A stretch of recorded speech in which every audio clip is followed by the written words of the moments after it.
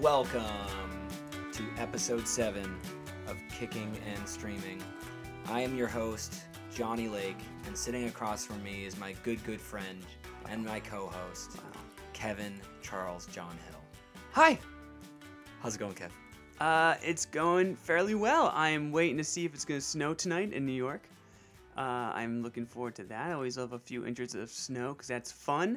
I can deal with that. And then the next morning, it mixes with like the dirt and grime of New York City and becomes and all the cars push all the snow to the side of the street. It becomes the most disgusting thing you've ever seen in the world. Yeah. But when it falls, it looks pretty, and you got like two and a half hours of really quaint, beautiful New York. Yeah, and you're like, I want to walk around in it, and you like go out for a walk. Yeah, and it's a lot of fun. I mean, we have a long weekend this weekend, so hopefully it's nice. Hopefully, well, this weekend. We have a long weekend because Monday, yes, the day that we're hopefully going to release this podcast, the biggest holiday, Day, the biggest holiday, holiday of the year. So I wanted to wish you a happy President's Day, Kevin. Well, thank you very much. You know how much President's Day means to me. I know how much it means to everyone. Yes, Johnny, who's your favorite president in history? Off the top of my head, as far as just like looking at the man, maybe not necessarily. The specific policy achievements they all, strove for in their time in office, but Teddy Roosevelt was he was a pretty cool dude and worth admiration, I think. He was a character. He was a definite character. He was a character. Do you think he could have won when he did that third party run in 1912? Do you think we'd be a different country if he won in 1912? What party did he run as? He ran in the Bull Moose Party, and he split the Republican vote. And then Woodrow Wilson won. Oh. Yeah. It's a little bit of history for you. History nerds. Wow. Yeah, that's for all you AP US history buffs out there. Yeah. Represent. I got a 5. 4's a 5. Stand up. Yeah, I don't want to stand up because I'll make too much noise. And knock over a microphone. But that's nice, Kevin. Now we all know you're a history geek. Well, I was a history major at NYU, and then I dropped it. Who is your favorite president? My favorite president is very easy. It's James K. Polk. When you say my favorite president is very easy, I don't expect an answer like James K. Polk. I expect like Barack Obama. Obama? Obama? No, I am not a Barack. Like, I love Barack Obama. Obviously, he was a very great president to have when I blossomed into a man. But he was a father figure to you. And if you're a millennial who looks back on fond memories of George W. Bush, just read the Wikipedia again of him and just remind yourself of who he was as a president. But let's get back to my favorite. Yeah, and go back to your favorite. My favorite is James K. Polk. I remember from AP US History, he was a president who ran on platform. He's like, I'm going to get 4 things done. And then he got those 4 things done. And he only went for 1 term, right? Yeah, he only went for one term. And he was like, I'm out. I did what I had to do. And then he died like 4 weeks later. Oh, my God. Like, the man was put on this earth to become president and accomplish 4 things. It was cut taxes, like trade taxes, do like the U.S. Treasury. Do the U.S. Treasury? Create, because Andrew Jackson fucked all that up. Okay. So he did the Treasury. I remember he secured the Oregon Territory. Oh. And then, settled, New Mexico and California with the Mexican government. See, that's a good variety of achievements from a president. Yeah. I can respect the hell out of that, just getting 4 things on your platform, accomplishing all of them, and then just being like, peace. Yeah. And I think history will remember him as one of the top 10 presidents of all time. Wow. Yeah. And his opponents, I remember, ran on a platform of, who is James K. Polk? That was their big, I got you. They were like, this guy's a nobody? Yeah. Yeah, everyone's like, oh, who's this guy? That's silly. Well, Kevin, last week we watched a little movie called So Undercover, starring Miley Cyrus, Jeremy Piven, boo, and a bunch of D-list actors. I would say no-list actors. Probably I think most of those actors they were picked off the set of some other have not been on. Stuff. I think most of them were Tulane students. To be honest. How do you feel about the movie? Has anything changed since you've watched the movie? About your perception of it? Just give me your general thoughts. I think I think what was fun about Naomi and Eli's was like we could kind of make fun of it because it was our generation and our generation just doing silly, stupid things. Mm-hmm. Next was just a dumb action movie, so it was fun to make fun of a dumb Nicolas Cage action movie. This was just This movie started off so this is bad unsalted like crackers. This is like it's bland. with no water. Yeah, it's plain.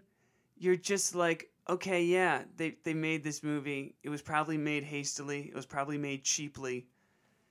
But I was wondering, who do you think this film was made for? Was it made for like those tween girls who It like? absolutely was made yeah. for tween girls that are just, stans of Miley Cyrus. So it wasn't made for two 24-year-old boys. No, it certainly wasn't.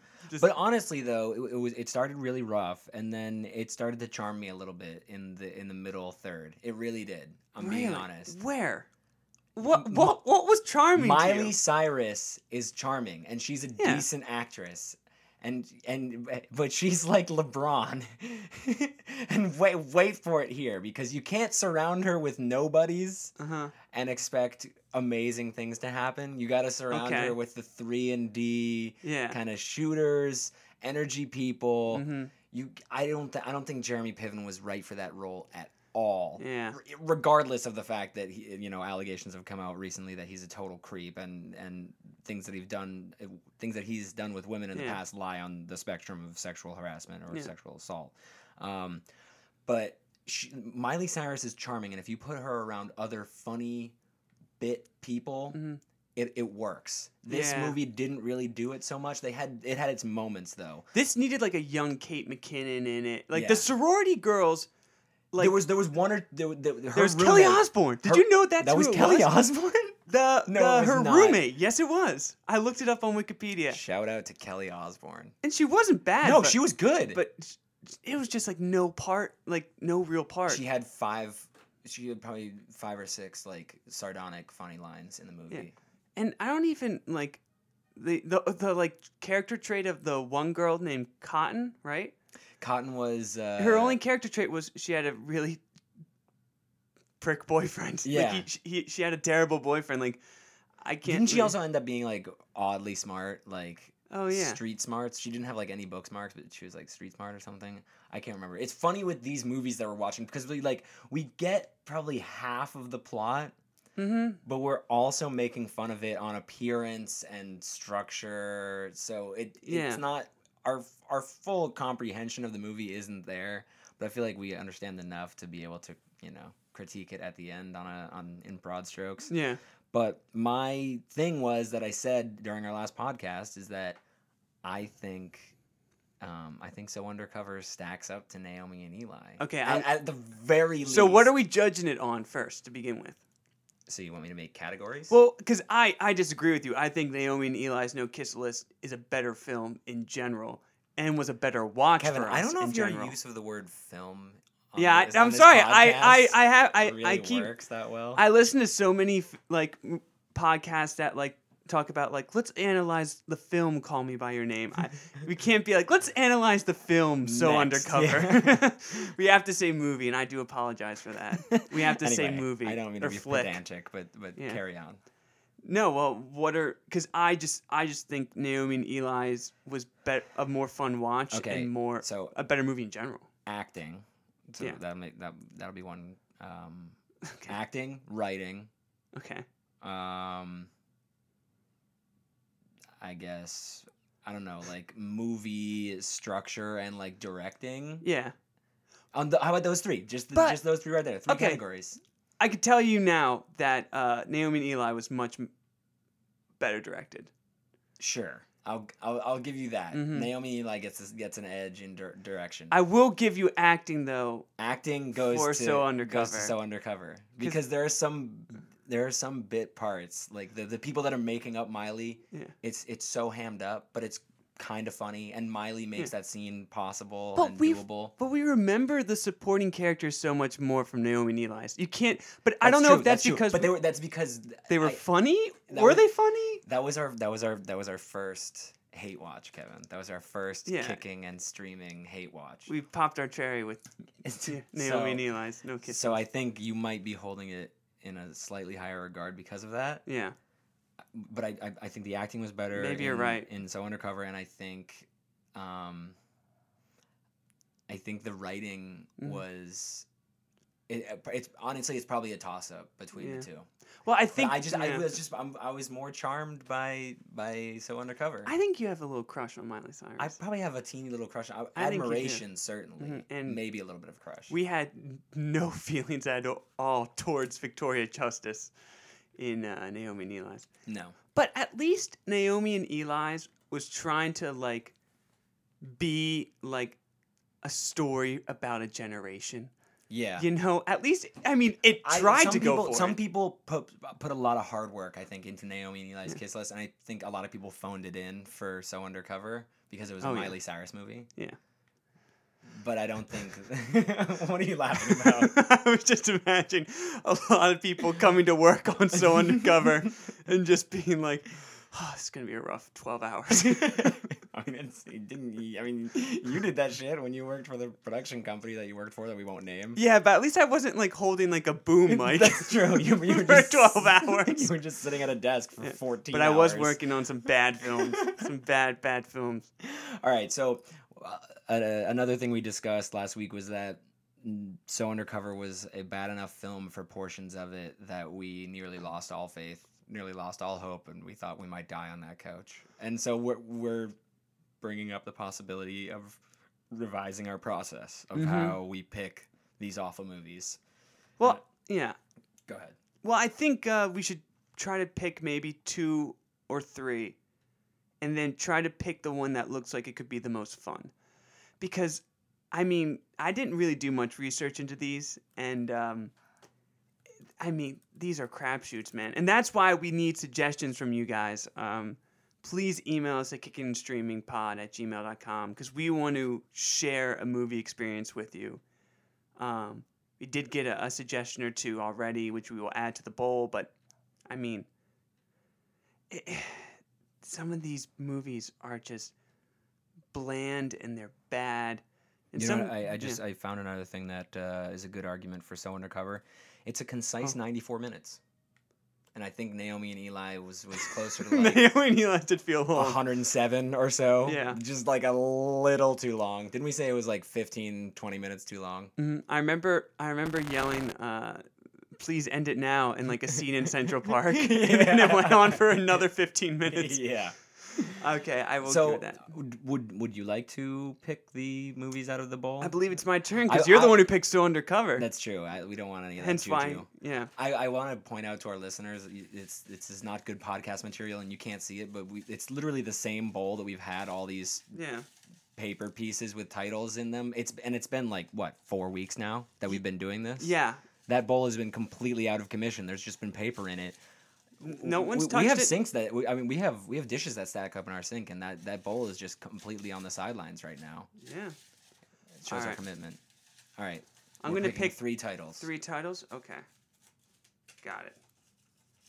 We've got. Oh, okay. This could be a fun one. Jaws: The Revenge. Oh wow. I think. Would you like me to read like the blurb about it? Yes. Oh my God. What? Okay. Jaws: The Revenge is a 1987 American horror thriller film. It was the final theatrical film to be directed by Joseph Sargent. It's the 3rd sequel to Spielberg's Jaws, and the 4th and final installment in the Jaws franchise. So they ended it with... The film focuses on a now widowed Ellen Brody, Lorraine Gary, that's the actress, and her convictions that a great white shark is seeking revenge on her family. Yep, we're doing that one. All right, wait. That was the first one I picked. No, I don't know. I feel like we have a lot of titles in there. We but should do. I want to see the film that ended Kevin, the we Jaws just made a franchise. decision. We need to make a decision and stick with our. I'm gonna need something a lot better. At the very least, we eliminate 2 more titles out of that. We just need people to email us. Okay, please. At kickingandstreamingpod@gmail.com. What's the next Number title, 2 is Starstruck. Oh boy, this is clearly gonna be like one of those films that's like we should make a film about American Idol. Is it from 2020? I guess. Or, I mean, sorry, 2010. 2020. 2020. Is it from the future? It's from the future. Yeah. Directed by Michael Grossman. Don't Featured know. song is Hero. Oh, you know what? It got a nomination for the People's Choice Award for Favorite Family TV Movie. Really? Yeah. The people loved it. Yeah. Okay, I who's in can't it? say I'm going to choose it over Jaws. Who's but- in it? Give me a C actor or D actor. Come Alright, on. Give me a second. Cast. Sterling Knight as Christopher Wilde. Danielle Campbell as Jessica Olsen. Brandon Michael Smith as Albert Joshua Stubbins. That's a character. Yeah. Stubbins. Chelsea Kane as Alexis Bender. Wow. Maggie Castle, Matt Winston, Tony Trucks. Keep Beth these Littleford, names Dan coming. O'Connor, I know none of Lauren them. Bowles, I know Ron none of them. Peterson, and Abby None of Cobb. them. None of them. All right, that's Starstruck. That one's not gonna make it. That's not going to make it. But one more choice. Can it beat the shark? Beat the shark. Lemonade Mouth. Do not know what Sounds this is about. intriguing. Ooh, it came up quickly on my on the search bar as I typed it in. Yeah. Lemonade Mouth is a 2011 teen musical film based on the novel of the same name by Mark Peter Hughes. The film was directed by Patricia Riggin and written by April Blair and stars Bridget Mendler, Adam Hicks, Haley Kiyoko, Naomi Scott, and Blake Michael. It's a Disney Channel original. Oh, wow. Well, I'm going to...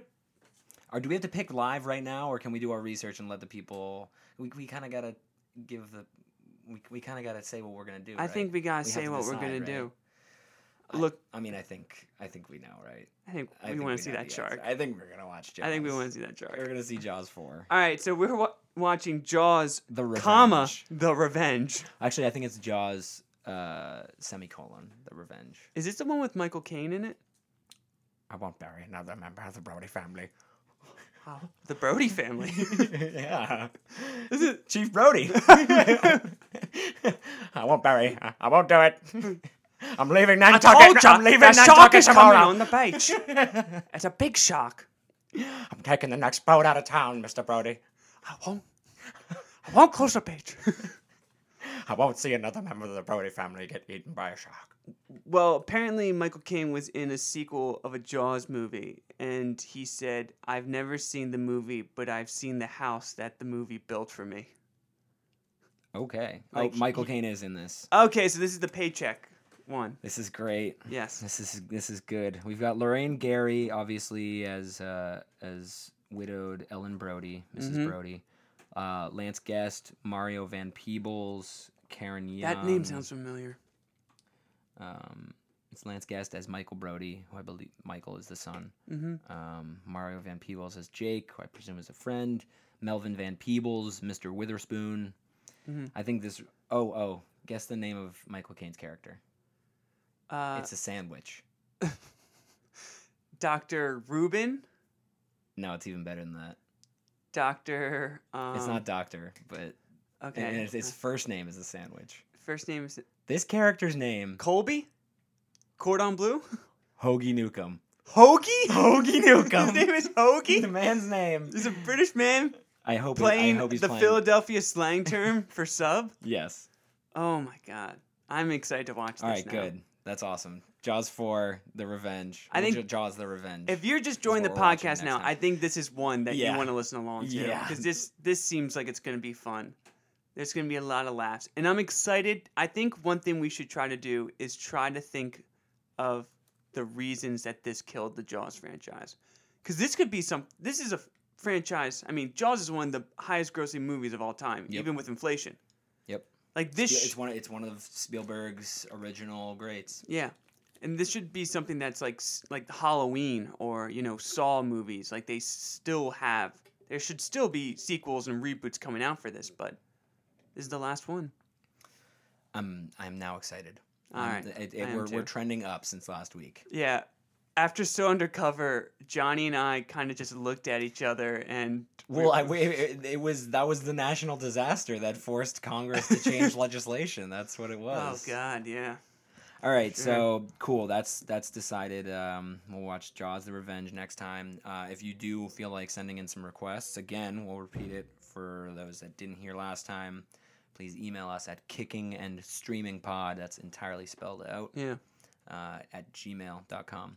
Yeah, we need to add some entries into here, especially for picking 3 each Yeah, we'd episode. love to do something that the people want to hear. So, Mhm. All right. So the next thing we want to talk about, Kevin, something that we've been, kind of watching a lot of the past week or so. That I imagine a lot of other people out there have been. If anyone's listening, I imagine they have been. The Pyeongchang Olympics. Mm-hmm. I didn't catch the opening ceremony live, but that was a whole big spectacle. Yes. We had the Korean teams marching as one, as under one unified flag. Which How do you was feel about pretty that? cool. I mean, I thought it was, well, I don't know if I understand enough about the socio-political ramifications of it to really comment, but I think it's a nice gesture at the very least. Mm-hmm. I think your reaction to it really stems off of how much you kind of think North Korea puts on a show, how much you think it's all propaganda, with your view on the government of North Korea makes you kind of look at the one Korea in either a very positive or negative way. Yeah, I mean, I think it's probably just a dream. I think of it as kind of unrealistic almost, and that's why I see the gesture as kind of nice, because I'm pretty sure the Kim family is going to want to, if there's any unification happening at all, the Kim family is going to want to run an autocracy over the entire Korean Peninsula, and that's just not going to happen. Yeah. So, I don't know. I thought it was a nice gesture, and then, of course, people caught Mike Pence not standing while the Korean team was Neither proceeding. him or Karen. Neither him or mother. Karen! Come on, Karen.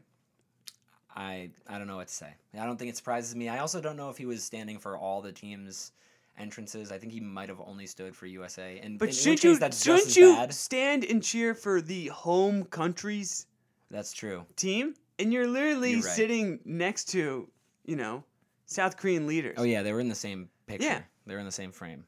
But I don't know. And now a lot of LGBTQ athletes are kind of taking a stance against Mike Pence, which I really like. I think he's got some really outdated views on human rights and people's rights over their own bodies. So I appreciate any pushback there politically. It's interesting with Mike Pence, and this is kind of getting off topic from the Olympics, but you can have his kind of anti-LGBTQ viewpoints when you're a governor. It's so much easier to have that when you're a governor, but you can't on a national level. Yeah. And it's you see his reaction and see his press team's reaction where it's we're cheering for all athletes. And you're like, well, he wasn't cheering for those athletes when he was governor. Yeah. He is someone that needs to be he needs to come forward and say, if he's, actually changed and actually has more of what the country believes in, the majority of the country believes in that LGBTQ rights, especially something like gay marriage. He needs to be forward and be this is what the country likes, and I understand. At least be I understand that. Yeah. And, I will support what my nation believes in. But of course. But he's on the obstinate can't. right, and he will never admit And Karen to can't, and any kind of no Republican inferiority Christian can. or lack of knowledge or any kind of deference. It just won't work.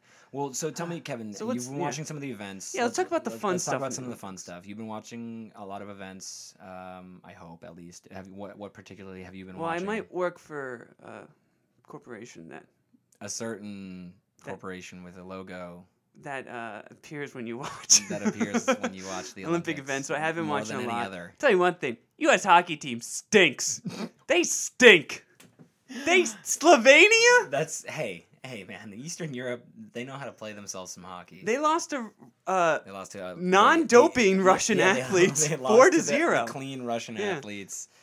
We've got the best hockey players the NHL doesn't want. I was watching Skeleton this morning. I was watching. That is a bonkers sport. I was watching Skeleton and Luge the other day, which is just crazy. I saw a Nigerian athlete go down and at a couple points on the course looked a little bit like frazzled and out of control, and that kind of scared me because I remember, I don't know if it was Sochi or if it was the Vancouver games, where that Georgian athlete died in the not the bobsled, in the luge. So that event always kind of freaks me out. And then they had a really interesting camera view of like on the sleigh, like down like at the GoPro? ice level. Yeah, it must have been a GoPro or something. Really cool view. It showed the whole length of the course and how much they pick up speed from the start, going through the turns, like strategically hitting the side of the barriers at some points. Just wild. So would you ever do like luge or skeleton for fun? On that, if you wanted me to go down that course in luge, you'd have to pay me money. What about like any course? Because this is interesting because I was reading and talking to some people Not about one how where I'd be going so fast. Because No, well, you're not going to be going that fast. Okay, all right. Well then, Yeah. Go ahead.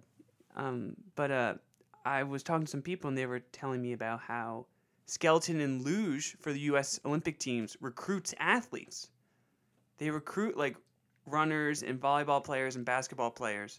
And bobsled too. Yeah. They there was a guy named Sam McGuffey who used to be a high school football phenom in Texas. I used to watch YouTube videos of him when I was in high school and playing on my high school football team. And he's small, but he literally would jump over guys. He had sick moves. He was like very kind of compact and powerful. And so now apparently he's on the USA Luge team.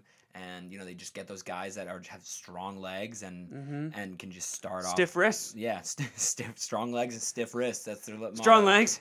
Stiff wrists. Can't luge. Can't luge. Can't luge. Can't luge. Only bobsled. But yeah, I think that's really interesting. I feel like I remember hearing that Lolo Jones, who was a very popular and talented hurdler for the USA track and field, has taken a shot at bobsled or something like that. So that's one of the interesting sports we're seeing in the Olympics, definitely. Okay, so you are a very athletic person. Yeah, I'd call myself pretty athletic. So if you were like given 4 years to train for any Olympic event in the Winter Olympics, do you think there's one you could do? Because I think if I like gave up 4 years of my life, and everyone's gonna be like, "Shut the hell up, Kevin." Well, if we're taking, I think I like, could do money, skeleton. Wow, I kind of want to try skeleton. that's unbelievable. I think I'm too tall for You it. might be too tall for it. I Maybe think luge. possibly luge. I gotta get better core You though. might have to be the driver because you drive with your feet a little bit, and so you got to have the feet way out in front of you. Mm-hmm. Maybe. Would you want to do 2-man bobsled? I don't think there's such a thing, is there? Yeah, there is. Isn't there? Maybe Look I'm it up. wrong. 2-man bobsled. Because I thought Jamaica had or Nigeria didn't have the women's bobsled. Is that 4 or 2? Yeah, I think it's only bobsleigh. I like how they call it bobsleigh. Yeah. Oh no, so it is 2 or 4 teammates. Yeah. You're right. Let's train. Maybe 2022. You and me. I think if you take financial considerations all out and just say all you got to do is train, that would be fun. I think it would be either bobsled or luge. But every movie or, about an Olympic... No. Yeah. I would train for biathlon. I think the biathlon is a super cool event, and it's one of the best ones to watch because they're shooting and they're skiing, and there's the course in Pyeongchang is very well kept, and it's cold temperatures there, so they're not losing any snow. It's all staying in really good conditions. It's been exciting to watch.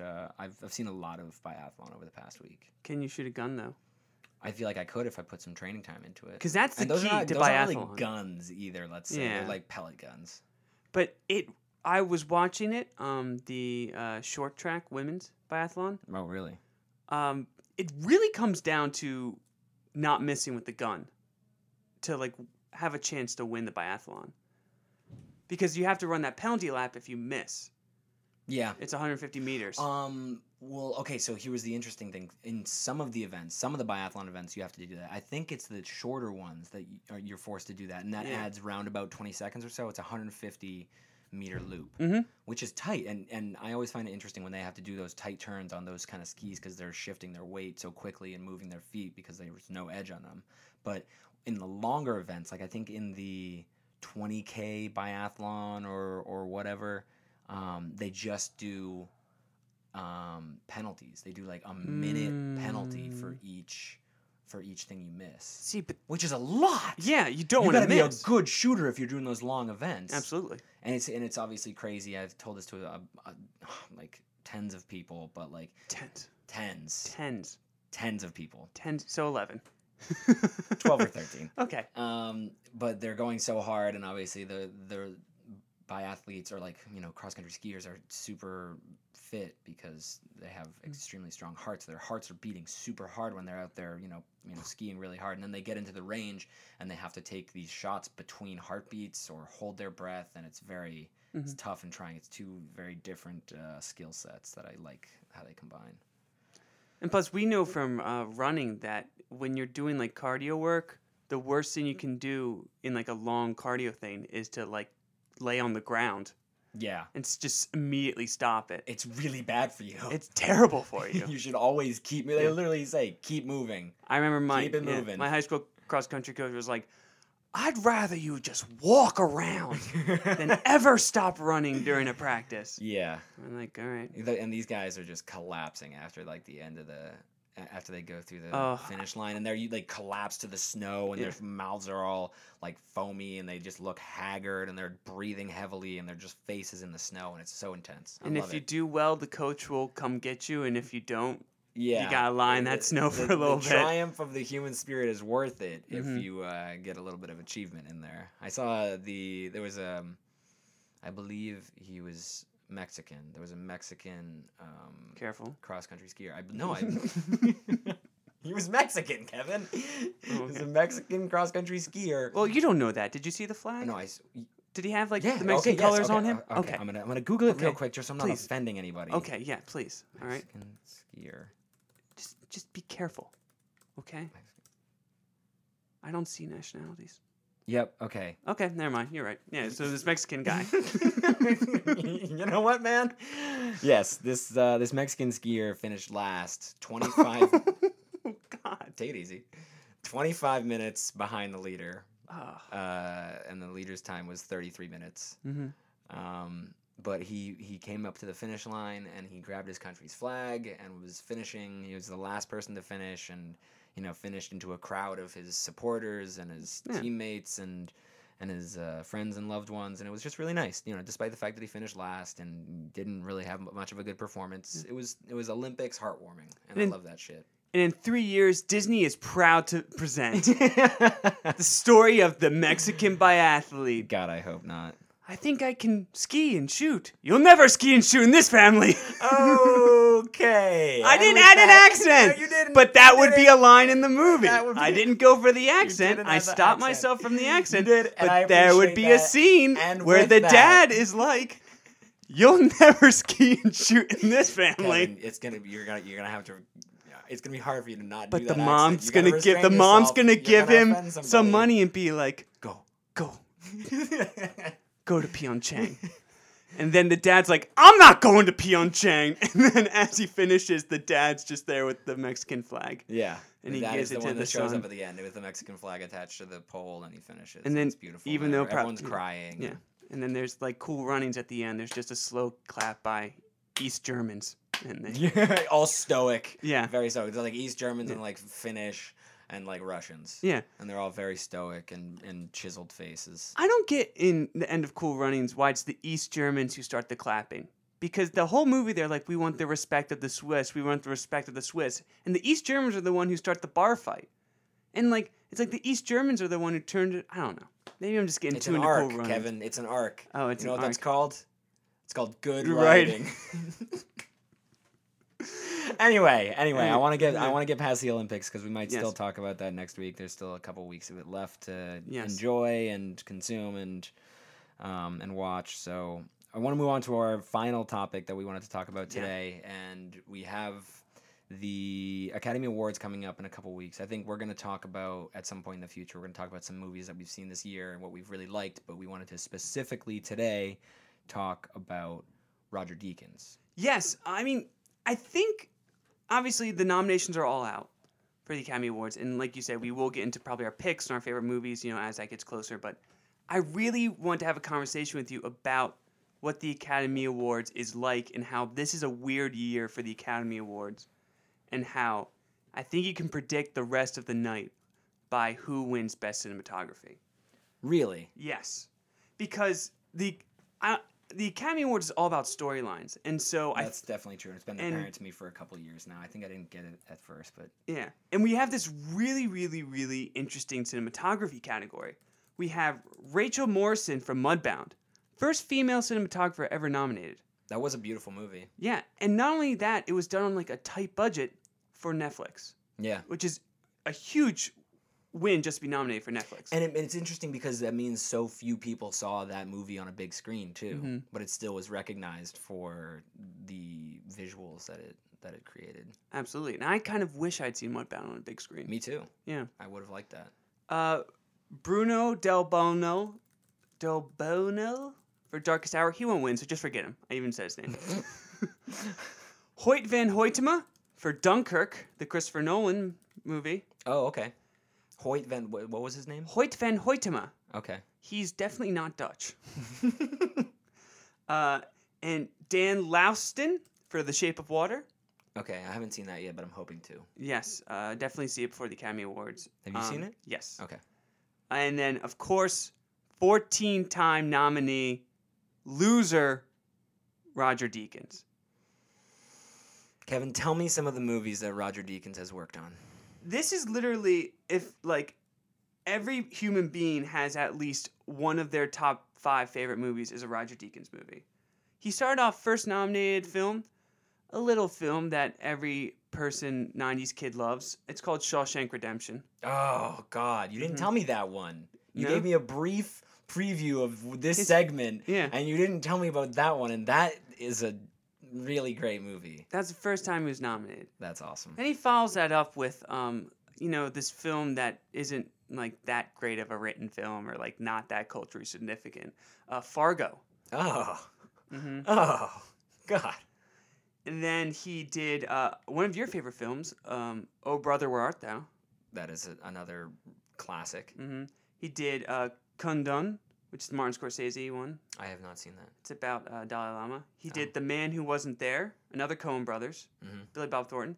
He did my favorite movie of all time, The Assassination of Jesse James by the coward Robert Ford. Then in the same year, he was nominated twice because he also did No Country for Old Men. Wow. 2 westerns, 2 different era westerns, same year nominated. Then he did that Kate Winslet movie, The Reader. Okay. Then he did another western, True Grit, another Coen Brothers western. Then he did Skyfall. He got a James Bond nominated. That's the best looking James Bond movie I've ever seen. When they go to Scotland, that third act, It's amazing. it's incredible.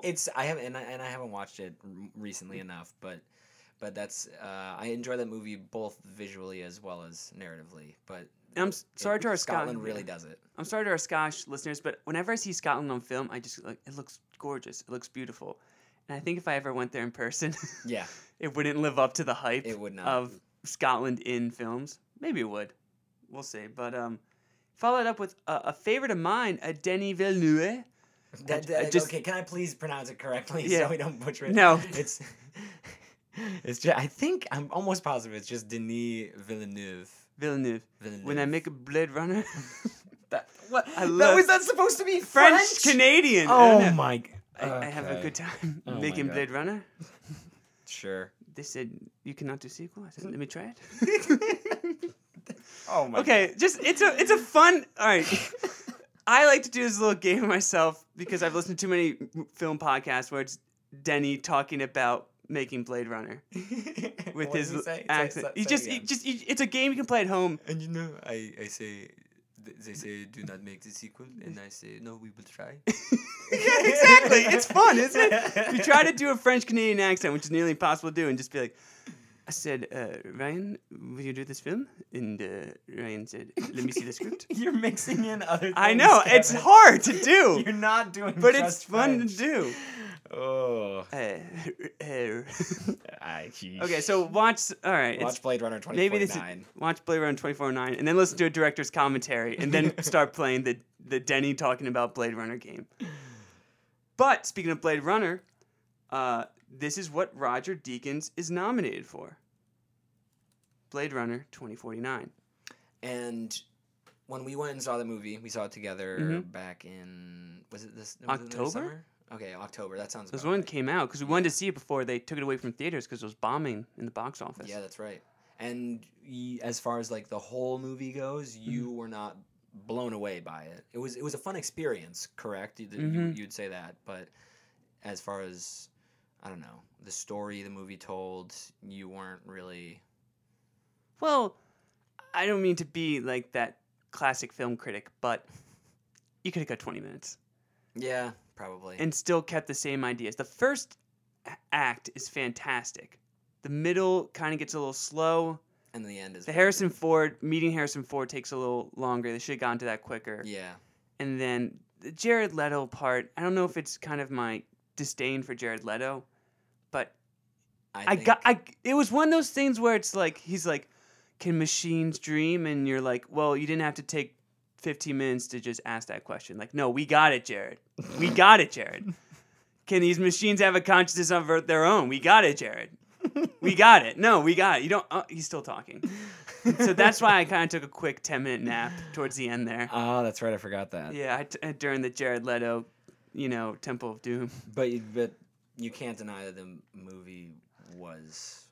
No, that was pretty great. My favorite part of it was the beautiful. Yeah, just like the waves washing up onto a hovering car, like scenes, just like light shining off of shiny things, and being in old rundown casinos in post-apocalyptic Las Vegas it was pretty wild. Yes, and watching having not seen the original Blade Runner, it was for me it was like totally eye-opening, and so I was just in awe the whole time, and I really loved it. Yeah. So I still haven't seen the original, but maybe I need to.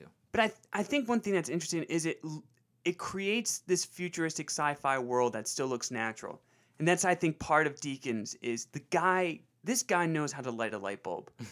This guy knows how to make anything look natural. Yeah, natural, but like just somehow like natural, but like still like magical. I feel like cinematic. Yeah. It's the cinema magic. He does cinema magic without being overbearing with it.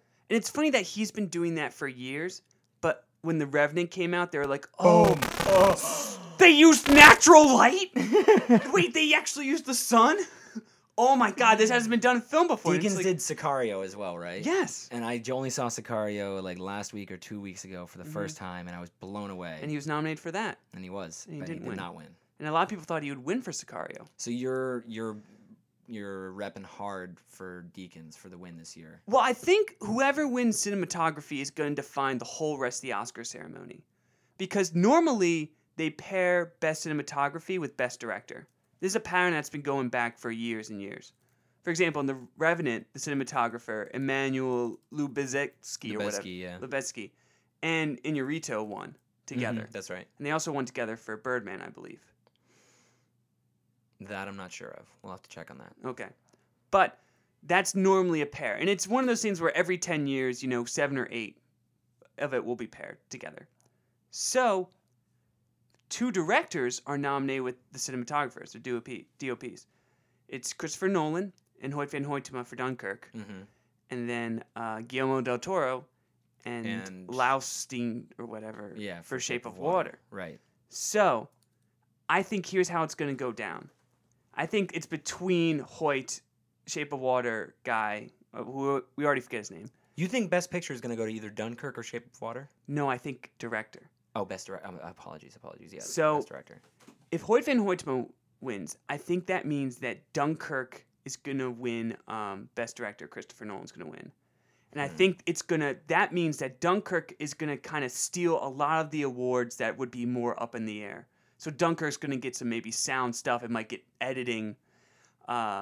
It might grab a bunch of these technical awards that this year seem very much more up in the air, and then leave a lot of the artistic awards kind of, something like Call Me by Your Name or Get Out might win screenplay, or the acting's kind of will be all over the place instead of what's predicted.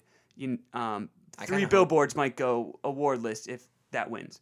Now, if Shape of Water guy wins, I think you can mark it down on your Oscar ballot that Guillermo del Toro is going to win and Shape of Water will win Best Picture. Yeah.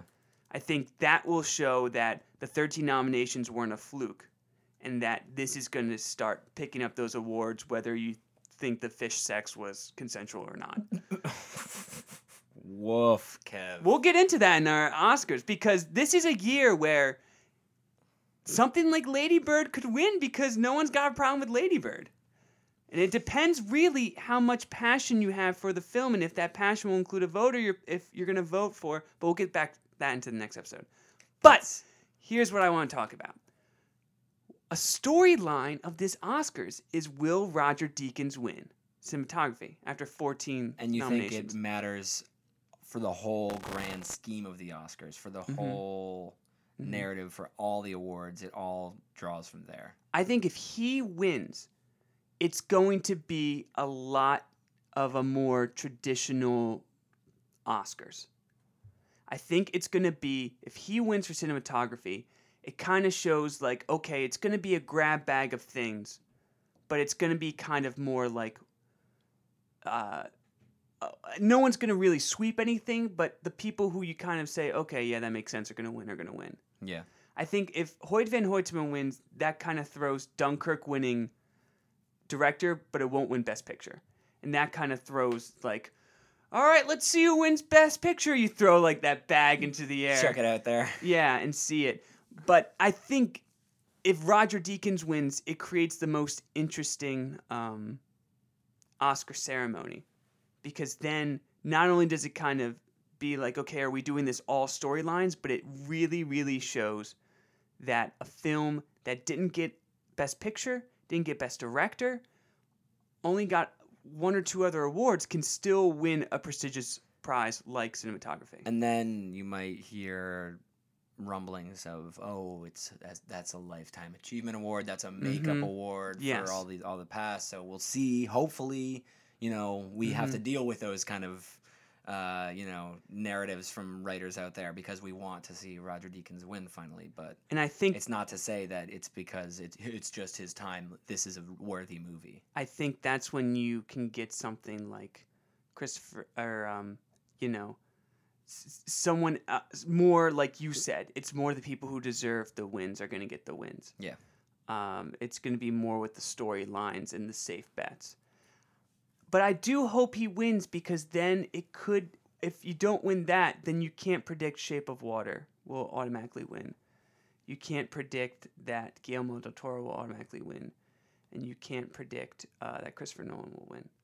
And I think it's going to be an exciting Oscars. I think there's a lot of awards that could go 3 or 4 different ways. Yeah, it's really going to come down to kind of what type of Oscar ceremony are we going to have? Are we going to have, like you said, this kind of chaos? Are we going to have rewarding people in pairs? Or is it going to be one where it's just you get an Oscar Blade Runner and you get an Oscar Get Out and you get an Oscar Call Me By Your Name or you get an Oscar Three Billboards and you get an Oscar I, Tonya and you get an Oscar Darkest Hour? We could literally have an Oscars where like the most each Best Picture nominee wins like one award. It's kind of wacky. I'd like to see that. Mm-hmm.